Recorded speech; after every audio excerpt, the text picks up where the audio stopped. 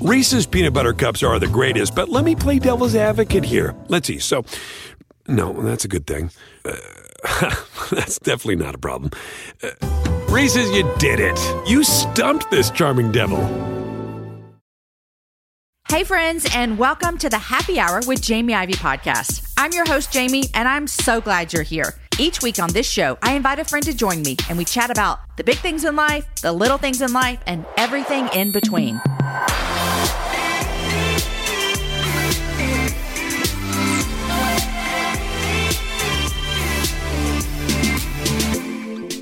Hey friends, and welcome to the Happy Hour.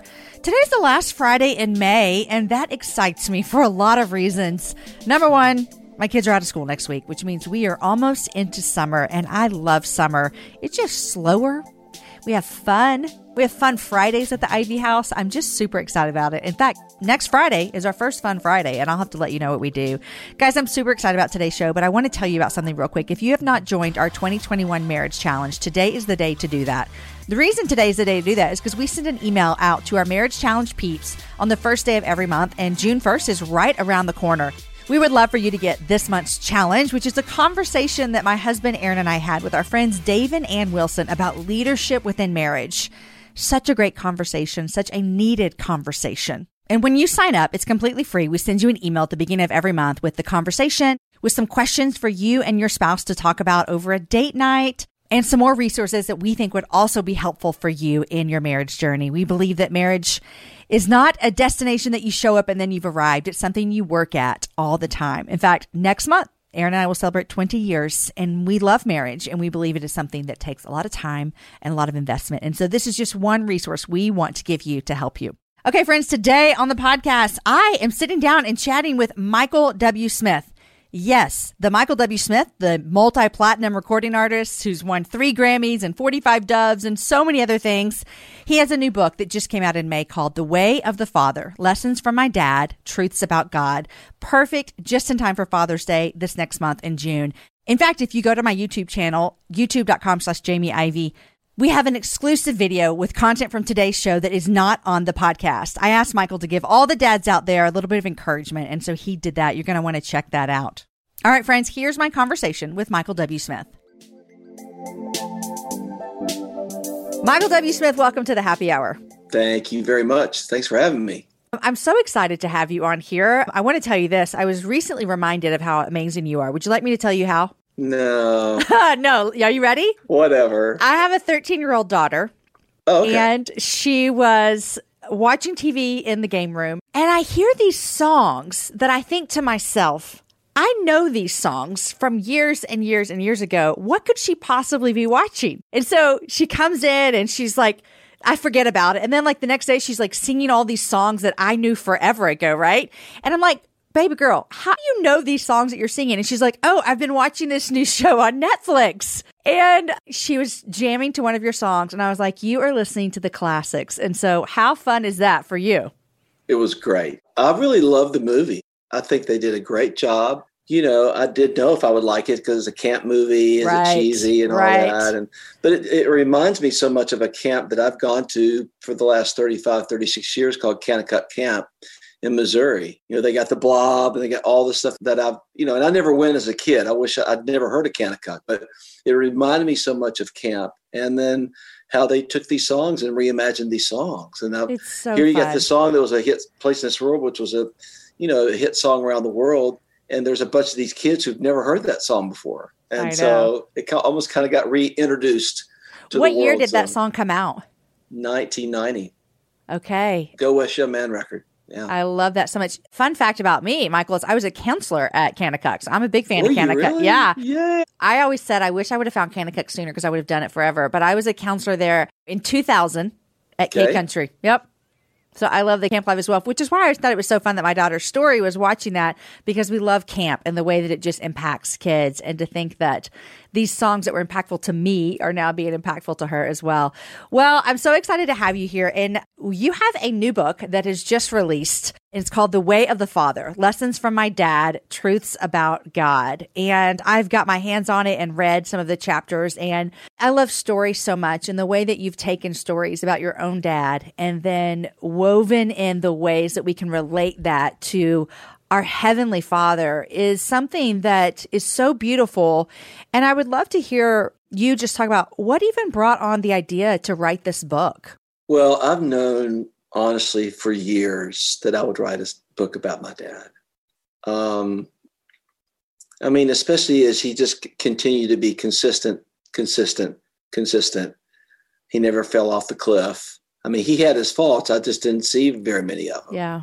I don't know if I mentioned in the book or not, but I think the only time I ever saw him get mad was when my songs didn't go number one. And he couldn't figure that out, All my songs can't go number one.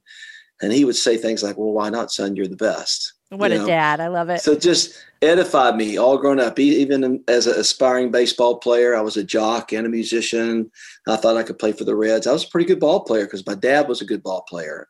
And I had good eye-hand coordination, and I was pretty quick. And, and then that all ended at 15, and music was going to become the part of the fabric of my life. And then my dad becomes my PR agent and starts telling everybody how great I am, which is a little embarrassing. Yeah, but he was just, what an extraordinary man. And when he got sick in 2011, he was diagnosed with dementia. And, that was a bit of a sobering day when I started to see that. That's when I began to start kind of sort of making notes in my head and my heart that I don't want to forget all these amazing stories about my dad. And so I started kind of collecting those things in my head. And I knew that, and I just didn't, and obviously he passed, went to heaven in November of 15. And this just felt like the right time to do it. I obviously needed a year or two to sort of process and grieve. And I kept thinking, do I write it? Do I write it? Do I write it? And then, we started thinking about it at the beginning of 20. And obviously with a pandemic and all that sort of thing, it was kind of really good timing. Yeah. Yeah. Spent a lot of time at home. Uh-huh. And I'm really excited about it. I do love the stories about my dad, and they're endearing, and how we take that and sort of equate it to the Father heart of God. I always say my dad was the kindest man I've ever met in my life who happened to be my dad. And he showed me a little bit of what God's like. I think that's beautiful. And I know a lot of people who unfortunately don't have the same experience with you with an earthly father. Right. But what you do and articulate so well in the book is how you use your dad's example of his faithfulness and his unconditional love and his presence in your life, and the way that he helps you become the man that you are. And you constantly pointed that back to our Heavenly Father. And I think that's so important. And the way that you did it is so beautiful. I'd love to talk about a couple of things that stood out to me that I really loved. In one of the chapters, you talk about how when you left to go off to college, you did college for a year and a half, and then you headed to Nashville. And you had a moment where you kind of surrendered your life to the Lord once you got to Nashville and kind of walked through a little prodigal son season. Can you talk through just how your dad loved you through that and what that was like, maybe going off to Nashville in the middle of that season and then coming out on the other side with the way your dad was towards you? I had an encounter with the Lord when I was 10, and then, I just wandered off. It's just, I look back on it and still, it kind of blows my mind how many bad choices I made, and it almost cost me my life. But it was 4 years of wandering in the desert. But my mom and dad, they never raised their voice at me. They never kicked me out of the house. I think my dad, he came from that great generation of, when you were sick, you went to work, Yeah. But there were certain things that was hard to talk about, sex or this, or he's afraid to say something about, he probably should have been more stricter on me. Yeah. But he didn't want to push me away. Felt like almost my mom was more strict on me than my dad. Yeah. But he just didn't want to say anything that might push me further away from the Lord, So I just remember that one time that I had come home from Nashville to get some money and be with my mom and dad for a few days. And we went on the porch, and I knew he wanted to talk to me. He just didn't know what to say. And all he said was, son, you got to pull it together. You got to pull it together, And I just remember I would just felt so small, and shame. Yes. But more than anything, I was hurting my mom and dad. And I knew that was not my destiny. So to me, it was a friendly reminder from my dad. So they were gentle. They were amazing. I wouldn't be having this conversation with you if it hadn't been for the prayers of my mom and dad. Wow. So when you went to Nashville, you didn't set off to write Christian music and be a Christian singer, or did you? I kind of did, but how do you do that and live the lifestyle? Right. It doesn't quite really go together. I just felt like I was supposed to go to start getting my songs, but all my contacts were people that were in Christian music world, Yeah. But I wrote a lot of bad songs those first few years. Do you remember what it was that caused you to kind of have this moment of, I don't want to be, to use that prodigal son analogy that Jesus uses in the scripture, I don't want to be living this life. I want to go back home to my father. Do you remember that time, what that was? Well, I felt that way for the last year of that, from probably for a good year, or at least all of 1979. I was depressed. I mean, I prayed that God would do whatever he had to do. I'd had a near drug overdose in 78. And then that's when I began to pray that God would do whatever he had to do to get my attention. So I became depressed, and I'd never been depressed in my life. Just always, hey, I'm a happy guy. Hey, here we go. And it's like I hit rock bottom, but I prayed for it. And that's what it takes for a lot of people who have addictions or in the middle of some things they shouldn't be in the middle of, and you keep fighting it and in denial. You have to hit rock bottom. And I hit rock bottom, and I had a nervous breakdown. That's what I call it. I never went to the doctor, but literally convulsed and shook and cried for 3 hours on my linoleum kitchen floor in Nashville, Tennessee. And at 3:30 in the morning, I mean, I was right out of a movie that God was laying on the floor with his arm around. And I woke up, and I haven't been the same since. Wow. That was 40 and a half years ago. That is no, amazing. 41 and a half, yeah. So. Wow. I just keep thinking, man, it is like that story of the prodigal son, of that running towards you when you are sometimes unwilling, and to see the faithfulness of God on your life and your parents and how they raised you. Writing this book about thinking about all these stories about your dad, I'm sure that it was maybe helpful in the grief, since your dad passed away just a handful of years ago. But I often wonder too, you have grown children and grandchildren, but how has reflecting back on your dad's life and his influence on you, how has it made you think about your own influence on your kids and grandkids? Well, I think I learned how to father my children because watching my dad father me and my sister. And, I even find myself doing things that my dad did, my mannerisms. I'll do something with my kids and going, oh my gosh, that's my dad. It's kind of like Twilight Zone a little bit, and then to watch videos of me, and all of a sudden I'll turn a certain way and I look like my dad. And then I'll watch another video and I turn to the right and going, oh my gosh, that's my son. I look like my son. It's crazy how that works. But more than anything, I think I learned how to, whatever good I did fathering wise, I really did learn from my dad, how he treated my mom and how he treated my sister Kim and I, and then how he treated his community and his friends. And he just was a servant. He just served people. That's all he did, was just serve. And I think that was a big contribution into my life from my dad. And so I want to be more like that. I think was better at it than I am, but I think I'm still in the process. And I think if you talk to my kids, obviously I didn't do everything right, but I think if you talk to my kids, I think they would tell you they were more important to me than my career. How did you make sure that was true? How did you do that? We laid down a lot of laws. I remember Deb and I talking. I guess I'd just come off the Amy Grant tours. It was a big tour. Well, Age to Age, Straight Ahead tour. And then, we started kind of paying attention to celebrities in Hollywood, and, they're getting divorced and they're getting divorced and da-da-da. It's just rampant, And so in that world of the entertainment world, and you want to work hard, but you're tempted, and all of a sudden you get sucked into it and you're spending 200-300 days on the road. That doesn't work with a family. It just, at least for me, I said, there's no way. So we just laid down rules going, we thought there's a better chance of us being a casualty than not. So we're going to make up our mind. We're not going to be a casualty. Wow. You were proactive with what you needed to do. Proactive, and we're going to work.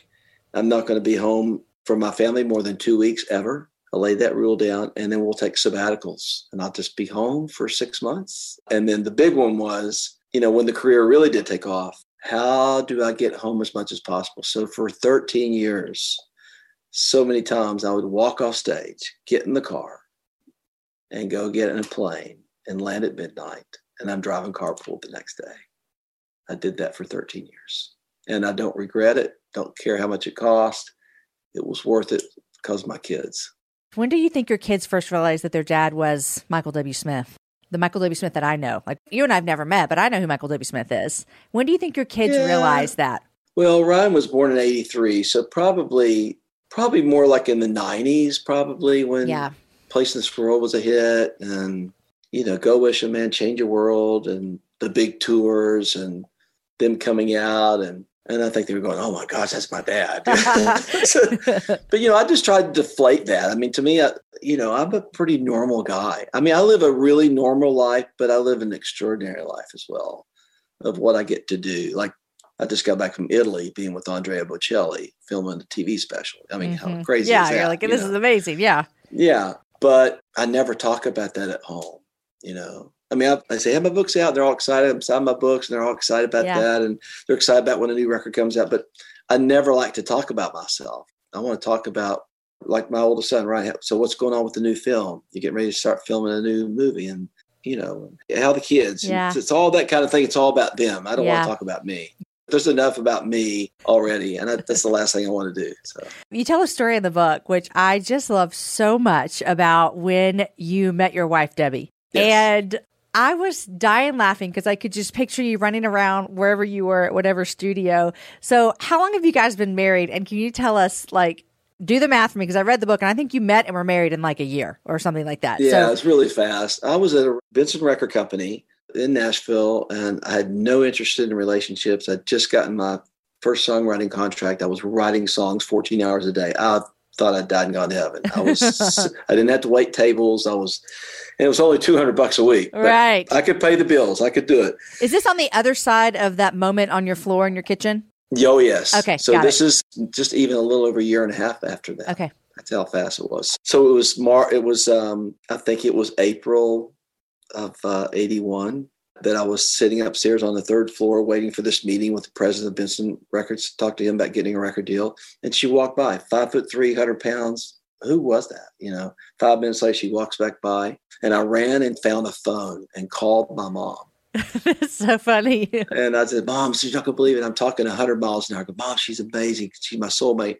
You're going to love her. She is amazing. And just like, some of mom says, so son, what's her name? I said, I don't know. I don't know her name. So my mom thought I'd flipped out. Yeah. And I said, Mom, I'll call you back later. And then I found my way down to a warehouse. She was in the restroom. I hung out beside the women's restroom until she walked out, and I introduced myself. We went out 3 days later, engaged 3.5 weeks later, and married 4 months later. So this September, we will celebrate 40 years. Congratulations. Thank you. That's so great. It's so great. I love that. One of the things you also talk about in your book is called A Profound Presence. And you've had like you said, you're just a regular guy, but you had some incredible experiences in your lifetime. And some of them have been working with some really great people, like both President Bush's, Charlie Daniels, Billy Graham, Bono. And you said something in there. Oh, I was going to read it out of the book, but it said something about you talked about a difference between celebrity and presence. And I think we live in a culture right now where everyone's kind of yearning to be a celebrity, and they feel like a celebrity will get them what they need. And you talk about everyone I just listed could be a celebrity, but you talked about the times you spent with them and the presence that they gave you and how that mattered more.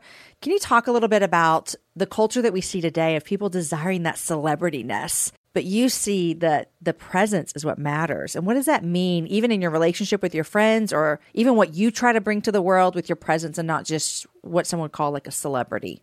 Well, celebrity will come and go. And if you sell 1 million records one time, then the next time you want to sell more than 5, you have to sell 10. And it's a never-ending cycle that feeds this ego that is destructive. I really believe that. And so to me, I learned about being your presence, but being present from my dad. And my dad was sort of a force to be reckoned with, but he was not egotistical. It was always about the other person. When you walked in the room, went, oh my gosh, there's my dad, And so I just learned from him to be present wherever I was in whatever circumstance. So to me, being with, for example, President Bush, which I was in the White House more times than I can even tell you, being with him and being with the orphan in Africa was completely the same for me. Obviously, someone who's the most powerful man in the world, yeah, and somebody who's very poor, there was not any difference in the way I would interact with different people. So it's, what are you doing with your life? You're going to do either one of two things. You're going to be a rock star or you're going to give yourself away. What do you do with your platform? If you are successful, I think we're all called to greatness, but I think what do you do with that success? And to me, some of the happiest people I know are people who give themselves away, and if you got lots of money, they give lots of money away. Great. But what's the sacrifice? Sometimes it's easy if you're rich to give a lot of money away because you can afford to give it away. Right. What costs you? What's it cost you? So I think that's key. So I don't look at myself as a celebrity. A lot of other people do, and I'm fine with it. It is what it is. It is what it is, yes. But I don't rest on that as some sort of security blanket for me at all. Well, I think, and you can look around, like you even talked about how you and Debbie early on were like, hey, we're going to put some boundaries up, because you could see that celebrity title was not going to bring someone, it's not going to fill the holes in their heart. It's not going to bring them happiness because like you said, it's fleeting. It can go away. But that ability to be present with your spouse, with your kids, with your family, that is something that will last way longer than an amazing album or book or movie or whatever it might be. Right. And I think that can be confusing for young people these days because they would rather have that immediate gratification of being known to the public versus even being known by their people. Right. Well, and I think here the real key to which changes everything is, we all want to be loved. We all want to be appreciated. It's just sort of our human nature. Really, that's the only thing that really matters is what he feels about you. And when you get this whole download of gosh, he not only loves me, but he really likes me and he's very fond of me. As you grow in that faith and grow in that maturity, you get to a point where you really don't care what people think. One of my greatest goals in life is that I'll never, ever be offended by anyone ever again. What a freeing place that would be. And I think I'm getting there, actually. I think if somebody wrote an awful review of my book back in the day, I would have been crushed. Yeah. Now I think I would go, that's just their opinion. It's just their opinion. I don't think it would faze me. So, and then I think. How did you get there? That's what I want to know. I mean, I think you start to go, it's not about you. And then you start to really, really, really believe that this book, I'm looking at the Bible, that this is true. And all the promises of God are true. And when you start to fully believe that, going, oh my gosh, that thing is true, what it says about me, then you want to go, we're supposed to be a voice for those who don't have a voice and stand up for justice. You want rivers of justice to roll like a waterfall. I love that out of the Passion Translation. We have the ability to do that. And sorry for the long answer, but I love the long answer. Okay. I love it. I love it. If you don't know it, guys, I'm a Texas girl through and through. I've lived here most of my life. I was born here and I love traveling. Here's why I love traveling throughout Texas, because it has a vast landscape of cultures, regions, destinations, and activities, which means there's an infinite number of different travel experiences. And no two travelers are exactly alike, and it means that no two trips should be either. If you're a beach person, well, you can have fun under the sun with Texas's 350 miles of coastline. If you're more of a rugged vacation type, there are campgrounds, hiking trails, and state parks galore. And foodies cannot get enough of Texas's world-famous barbecue and Tex-Mex. Enjoy live music, visit internationally recognized art museums, and check out thrilling cowboy experiences. And now, Travel Texas offers a one-of-a-kind online trip builder that allows users to generate a custom, visually led trip matched to their unique interests. Guys, come visit my state. Visit traveltexas.com/getyourown to get the only trip to Texas that matters. Yours. That's traveltexas.com/getyourown. You guys, in January of 2024, I made a commitment to myself. I wanted to get stronger, which meant I needed to get in the gym, which means I needed to move my body in different ways. You guys know I love to walk. Well, it's spring, and spring is the best time for us to start a new workout routine. It's our yearly collective warm-up, and Peloton is here for everyone's yearly warm-up. This is the best time to get into a good rhythm, to tap into your power and build towards your summer you. I love my Peloton. It accommodates to my schedule with a variety of class links to choose from. I can choose a 30-minute class. I can choose a 45-minute class. If you only have 5 minutes, there's literally a class to get you moving your body in 5 minutes. Peloton has a range of class types fit for every goal and every mood. There are classes if you want to hear country music, if you want to hear rock, if you want to go back to the 80s. If you can't run, take a walking class. Need some grounding? Try yoga. If you want to level up, go for their Pilates or HIIT workouts. Here's what I love is that you can move at your own pace. And that is what I'm learning that my body needs right now. It needs to move at its own pace. Peloton makes the process easier with personalized recommendations and guided programs that take all the guesswork out of working out. You guys, we think about so many things during the day. Let's take the guesswork out. Let's jump right in and let's keep our fitness journey fresh every single day. Peloton has everything you need to get you where you're going. Whether you prefer to run outdoors, row or ride at home, or strength train at the gym, Peloton has something for you. I personally love a good 45-minute hip hop class. It gets me moving. It gets me excited. It's my favorite genre of music. Just ask my kids. Get a head start on summer with Peloton at onepeloton.com. That's onepeloton.com. Speaking of that, you've done a lot of work, with the HIV/AIDS and orphans and Compassion International, which I'm a fan of as well. Can you tell me even how you started to realize, hey, I have this ability to partner and do this stuff, and why this part of, the vulnerable population of kids, and just how has God woven that into your family story of giving back in that way? Well, we just felt like, first of all, I think if I hadn't been successful, I don't know if I would have had the ability to be maybe a leading figure into sharing how just an average family can really make a difference in a child's life, Yeah. So when you're successful, then maybe your songs have changed people's lives and they just kind of want to hear what you have to say. It's like, too much is given, much is required. Mm-hmm. It's this big responsibility. Yeah. You've been given all this stuff. What are you going to do with it? Right. Well, you sure don't want to blow it. Yeah.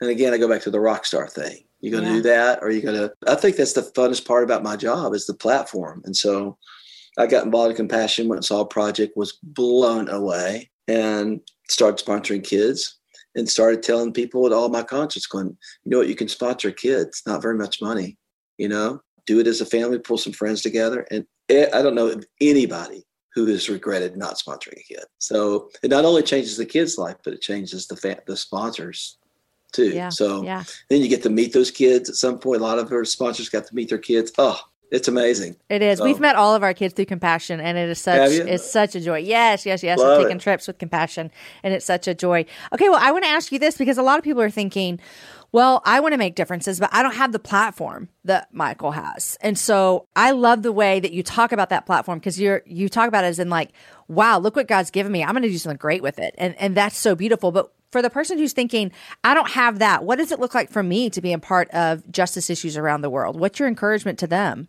I think you got to change your block.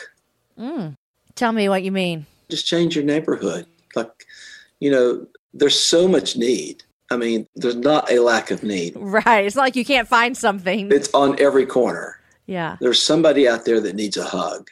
There's somebody out there that needs a home cooked meal.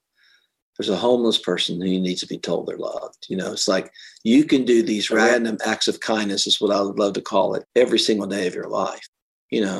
Just go do something for somebody, and you'll never know. You plant a seed like that and start doing stuff like that is very, very, very fulfilling. Yeah. Yeah. Okay. Let's talk music for a second, if that's okay. Okay. Yep. These are like the questions people ask you and you think, it'd be like, ask me which my favorite kid is, but I'm going to ask you anyways. Okay. But what are some of the most favorite songs you have? And do you have like a great story about writing any of them? Well, all my favorite songs that I've written are the brand new ones that nobody's heard. I really love this new song called Sing Again that I wrote for the Bocelli Project. Hopefully the world will get to hear that. When do we get to hear it? Hopefully in the next 2-3 months. So okay. Working on it. I'll never get writing place in this world. I mean, where were you? How'd you write it? Tell me about it. I was in my basement. I'd gotten a letter from a girl who was suicidal and just was struggling. And I think in her letter, she says, I'm just trying to find my place in this world. I wrote that music like in 5 minutes, Wow. There's so many changes in it. Oh my gosh, it's too many changes, but whatever. It is what it is. Yeah. But I'll never forget writing that. All Is Well might be my favorite song I've written. And I wrote that in 3.5 minutes, 3.5. Why your favorite? I think there's something magical about it. There's something that just still makes me do this a little bit. Uh-huh. The hair are raised on my arm and my neck, and especially seeing it at Christmas time with a 65-piece orchestra playing behind you. Everything sounds great like that. Kind of fun. Yeah. And then I'll never forget writing Agnus Dei for the Go West Young Man record. That was a last-minute addition. I just kind of, here you got all these songs like Go West and For You and Place in This World. And then I'm getting ready to turn the record in, and I just broke into this da da da da da. And I just all of a sudden going, wow, where did that come from? And then I felt so compelled to put it on for it to be the last song on the Go West Young Man record. So I went to New York. I recorded the orchestra and the American Boy Choir. And everybody thinks Agnus Dei is kind of a new song. It was on the worship. It was on the worship record in 2001. It actually was released 11 years earlier. Yeah. That's the beauty of things like, you know, a new generation coming up and hearing new songs. You're like, oh, I knew this song way back when. So the song you mentioned earlier, is that your newest project that you got working on, or anything else you have up your sleeve? Well, I'm excited about the Bocelli thing. That was awesome. You know, I rode horses with him for 16 miles. I've not been that sore in decades. Oh my gosh. But I did train, and it was beautiful. Was this for like a video shoot or something? What was the six? It's a TV special that Andre it's called The Journey. And it's a pilgrimage. It's just sort of all faith driven. And I got asked to go do it, and I did it. So I'm excited about that. So that's probably coming out this fall. I think the big thing, other than the book, I'm really excited about the book, obviously, is this is the 20-year anniversary of the worship record, the first vertical record that I did. It was released on 9/11. Wow. And I thought it would be the least successful record of my career, and it's the biggest record I've ever done in terms of sales. I don't know. Huh. I think it ended up being a healing record for our nation on some level, but it somehow made its way around the globe. When I traveled to all these places, like Zimbabwe, South Africa, Seoul, South Korea, you name it, Poland, they all know the worship record. And I go in to breathe, and it's like, wow, people just go, really? It's like, I almost have to play every song from that record, especially in other countries, you know. So we are reimagining that record, my crazy idea, and we're going to re-record that record this summer on July 12th in Nashville with a 68-piece orchestra. Alive? Like I could come? Yes. I mean, not me personally, but like people can come to this? July 12th at Allen Arena. We're going to be making some noise about it real soon. No drums, no guitars. Oh. Just big, huge symphony playing all of those songs from the worship record. And I didn't know if it would work. You know, I thought, it was kind of my crazy idea because I kind of got inspired because Peter Gabriel did it, you know, with some of his big songs. And I went back and listened to some of that stuff that he did. I went, wow, Red Rain, all this big orc stuff. And the orc is creating percussion with their bows. And I'm going, wait a minute. This really You don't even miss the drums, No. Yeah. No. So it's... by what I've envisioned and what I'm working with my orchestrator, my arranger, I think we might be onto something that's pretty epic. And I'm excited about that. And that's a big one. That's a lot to think about. And, oh, yeah. And it's winding down because what's today? Yeah, 20th or Yeah. Right around the corner. Yeah. So when you're doing something like that, these are your songs. This is your baby, and you're having someone rearrange it. Do you go into a studio to hear what they've done? I'm sure there's a lot of rehearsing, but do you go into a studio to hear what they've done and either give it the yes or the no on how you like it? Okay. Yeah. So I create a template. So I have what I use is I'm on my computer in the other room. I'm in my studio here. So the other room is where I write, and I pull up what we call a program called Logic, and I write on Logic. And so I have a plethora. I love that word, plethora, of thousands and thousands of sounds.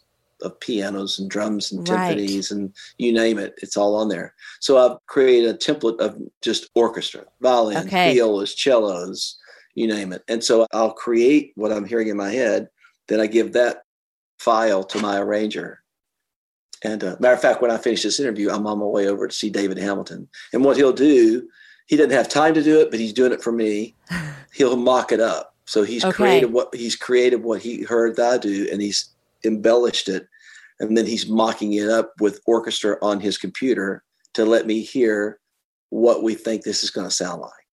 But then when the orchestration is done, it's going to sound like 100 times better than the mock-up because it's with a real orchestra. Yeah. So I'll approve probably 2, 3, 4 things today, and so I can release him to do the rest of the songs. So. That sounds amazing. So y'all record it live and then release it sometime. September 10th at midnight. Oh, you already know. I love it. Oh, right. But the night before September 11th, which would be 10 years. September 11th, Friday night. There. Okay. Yeah. Are songs released like books are? They usually come out on the same day. Is it a Tuesday release? It used to be Tuesday, and now they're doing them on Friday now for some reason. That's interesting. Yeah. That's a little behind the scenes, people. Most books are released on Tuesdays. Right. My book was released on Tuesday. I don't even know where that comes from, and here I am writing books, but I have no idea.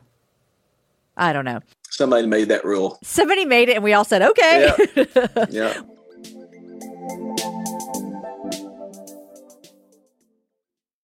All right, Michael, I'd love to hear, what are you loving these days? What are you reading? You know what? I'm not a big reader, and that's the one thing that I don't like about myself, because my wife, Debbie, reads all the time. She reads all the time. I've been listening to some audiobooks, but I have a book that I'm really, really trying to read. I've only read the first 2 chapters. It's Andrew Murray, and it's his book on prayer. And he has good stuff. I'm just trying to get really good at that, because I don't feel like I've ever been really good at it. And what I've read so far is like, whoa, this is amazing. It's a spiritual discipline that I too work on. Yeah. So that's audiobooks count too. Don't ever let anyone tell you that. All right. So audiobook. Yes. Audiobooks are good. And then I like everything. I love everything that Brennan Manning has ever written. So Abba's Child, The Relentless Longing of God. I think that's it. And then obviously the Ragamuffin Gospel. One of my favorite books of all time. Yeah, that's awesome. Well, Michael, thanks for coming on the Happy Hour. I've had fun. Because it's the Happy Hour. It's the Happy Hour. Thanks for having me. I really appreciate it. Congrats on your new book, and congrats on this fun 68-piece orchestra. Could be 70. We're going to see how many there's going to be. I think we can do 70. Okay, let's do 70. Is it just you singing, or do you have any guests coming on, or is it just you? We have some guests. But you can't tell us, can you? We'll announce those in the next 7 days. Okay. Well, by the time this airs, we'll announce it, so we'll let you know where to go find it out. But thank you so much for coming on. You're welcome. Thank you. Friends, what a great conversation that was with him. I loved hearing some of the behind the scenes to some of his favorite songs that he's recorded. If you're like me, you grew up on the 90s on some Michael W. Smith. And I do love that my daughter was listening to his song Away. Guys, if you're looking for a great gift, check out his book, The Way of the Father. Don't forget, sign up for the Marriage Challenge. Go to AaronandJamieIvey.com. Guys, next week, come back and I sit down with Dane Ortland. He has a new book coming out that, hands down, will be one of my top books of 2021 that I read. So you're going to enjoy this conversation. Today's show is edited by the team at Podshaper. The music for the show was written by Matt Graham. Show notes are written by Abby Castell. The whole thing's produced by Lindsay Sweeney. I'm your host, Jamie Ivey. I am so grateful that you showed up today and listened to the conversation that I had with Michael W. Smith. Guys, have a happy hour with a friend, and I'll see you back here next week with Dane Ortland.